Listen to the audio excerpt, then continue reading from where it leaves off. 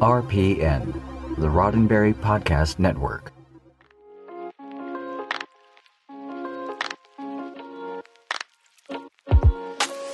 Every Star Trek fan came to Star Trek in their own way. Each of us has a tale to tell about how we found Star Trek and why we stayed. This is your Star Trek story. This Star Trek story comes from Andrew. Hi, DSN. So the writing prompt is about how we're staying connected to Trek and Trek fans while under stay-at-home orders. Well, I'll start off by saying that I'm not really a convention person, so my connection to Trek is primarily just by watching it. That said, one of the very first movies of any genre I watched during this pandemic was Star Trek: The Motion Picture, a movie that was not one of my favorites until recently, but is now one that I find strangely comforting.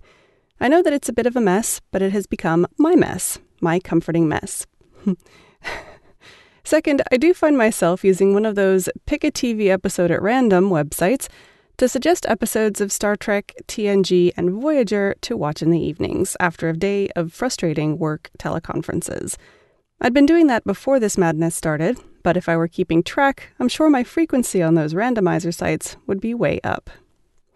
Third, and most important, is the time I spend in the live tweet events on Twitter. Mostly hashtag TOSSatnight, and occasionally hashtag AllStarTrek. Watching the original series late on Saturday nights brings me back to safer times, watching the original series as an 8-year-old in my parents' basement every weekday afternoon.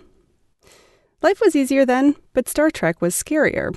I can remember the terror I felt at the penultimate sequence at the end of the Doomsday Machine when Kyle can't beam Kirk off the constellation before the monster of the week eats it. A child doesn't understand TV contracts, and I knew for certain that Kirk was going to die. When I watch it now as an adult, I do it with the slightly jaded acknowledgement that the producers aren't going to kill off the show's star in the middle of a season. But it's fun to reconnect with those feelings that I had as a child. Star Trek is less scary now, but life is harder. But the best thing about the live tweets are the interactions that we have with each other, with the family of fans who have grown around each hashtag. There's a core group in every hashtag, plus some folks who come and go.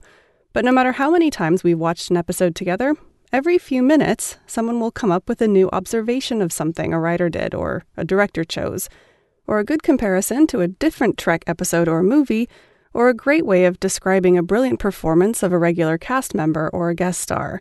It's the people who talk about what they like and dislike that keeps each viewing fresh. Well, I've rambled on for long enough. That's how I've been keeping up with Trek since this nightmare started. I do intend to start joining some of these online convention things. The Stars in the House presentation of the Voyager reunion next week looks like a lot of fun. Thanks for doing this podcast, and I hope you and the DSN family are keeping safe. Andrew.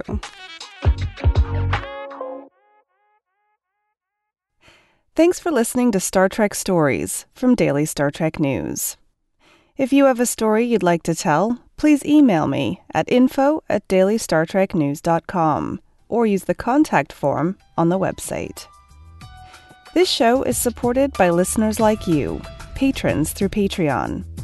Find out more and add your support at patreon.com/Daily Star Trek News.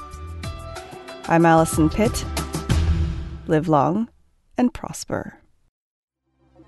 Podcast.roddenberry.com, the Roddenberry Podcast Network.